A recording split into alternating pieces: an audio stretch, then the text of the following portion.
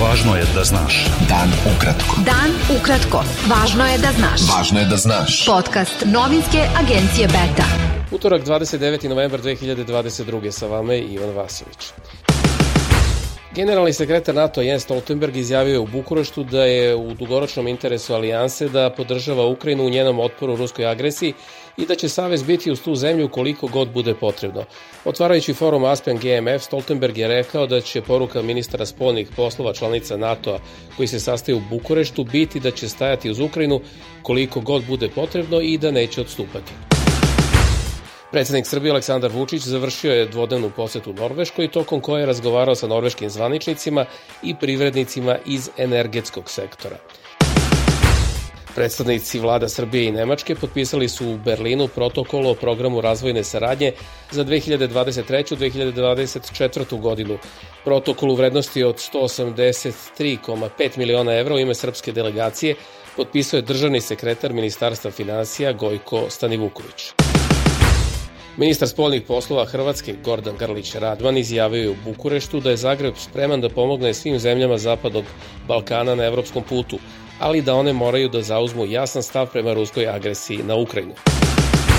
Premijer Kosova Aljbin Kurti izjavio je da je spreman da razgovara o zajednici srpskih opština i pravima Srba na Kosovu, ali ne kao o preduslovu za dijalog, nego kao delu razgovora o normalizaciji odnosa Beograda i Prištine na bazi predloga Nemačke i Francuske.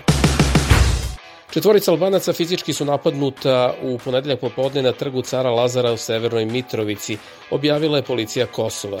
Direktorka opšte bolnice u Mitrovici Ljuljeta Žubi je za prištinske medije izjavila da su u toj ustanovi pomoć potražile samo 2 osobe s povredama od batina. Povrede je zbrinuo tim za negu i oni su poslati kući. Ambasadori država članica Evropske unije bi trebalo u sredu da odobre tekst prema kojem ukidanje viznog režima za Kosovo stupa na snagu kada informativni sistem ETIAS bude funkcionalan, a u svakom slučaju ne kasnije od 1. januara 2024. Radio Slobodna Evropa prenosi da se glasanje o tome očekuje bez prethodne rasprave.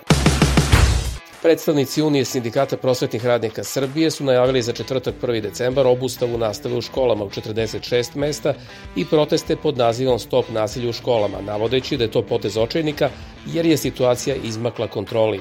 Kako su saopštili na konferenciji za novinara ispred zgrade vlade, u Beogradu će protest biti u centru grada na trgu Nikole Pašića i pozivaju ministar prosvete Branka Ružića da dođe. Sednica Skupštine grada Beograda počela je utorak obrazloženjem njenog održavanja i razlozima zbog kojih gradonačelnik Aleksandar Šapić nije prisutan. Odbornica grupe Ujedinjenih Mila Popović ponovila je da je osnovni razlog za traženo smenjivanje gradonačelnika njegova nelegalna dogradnja kuće na Bežanijskoj kosi u Novom Beogradu. Ministar turizma i omladine Srbije Husein Memić je razgovarao sa šefom Kancelarije Saveta Evrope u Beogradu Tobiasom Flesenkemperom o pokretanju zajedničkih aktivnosti za povezivanje mladih i turizmu u Srbiji. Memić je obavestio Flesenkempera o aktivnostima ministarstva za usvajanje nove strategije za mlade u prvom kvartalu 2023. i izradu zakona o mladima u narednoj godini, saopštilo je ministarstvo.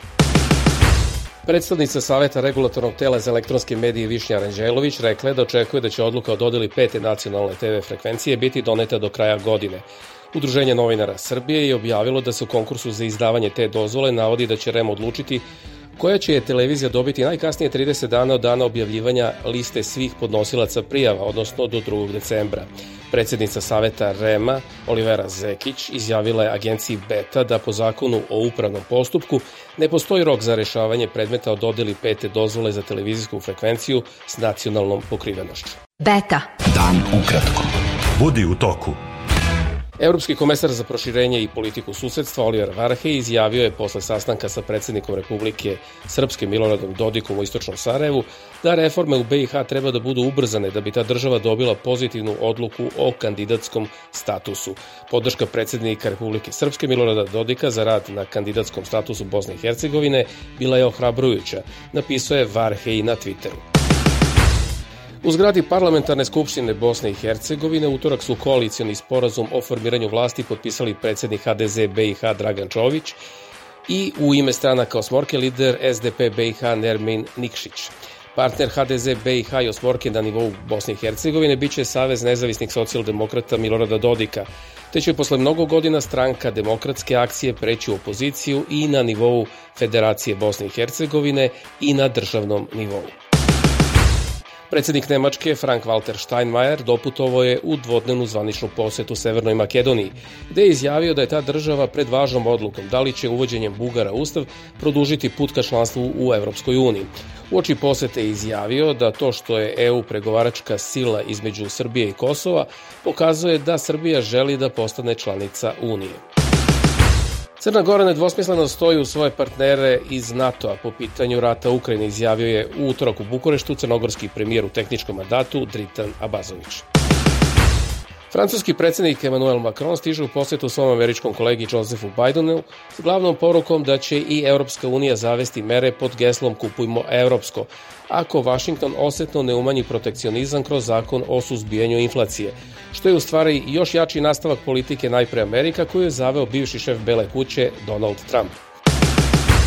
Češka policija povela istragu protiv organizatora antivladinih demonstracija široke koalicije desnih i levih ekstremista i antivakcinaša Ladislava Vrabela, zbog toga što je počeo da diže uzbunu da se Češka sprema da napadne Rusiju atomskim bombama, uvuče Češku u rat i izazove uništenje zemlje, jer bi Rusija sigurno odgovorila. Pred sudom se krije u Srbiji, odakle je njegova supruga, i gde i on pokušava da pokrene posao sa prodajom nekretnina Česima. Katar je objavio da je sklopio 15-godišnji ugovor o snabdevanju Nemačke prirodnim tečnim gasom u jeku svetske energetske krize izazvane ratom u Ukrajini. Između 400 i 500 sezonskih radnika izgubilo je život tokom pripreme svetskog fudbalskog prvenstva u Kataru, izjavio je katarski zvaničnik uključen u organizaciju prvenstva. Procenjuje se da ih je oko 400, između 400 i 500, nemam tačne brojke, ali i jedna smrt je smrt previše, rekao je britanskim medijima katarski zvaničnik Hasan Al-Tawadi. Međunarodna fudbalska federacija pokrenula je disciplinski postupak protiv Fudbalskog saveza Hrvatske zbog uvredljivog transparenta i vređanja golmana Kanade Milana Borjana, člana Beogradske Crvene zvezde, rođenog u Kninu. Bio to pregled vesti za utorak 29. novembar. Sa vama je bio Ivan Vasović. Pratite nas i sutra. Pratite nas na portalu beta.rs I društvenim mrežama. Važno je da znaš. Dan ukratko. Podcast novinske agencije Beta.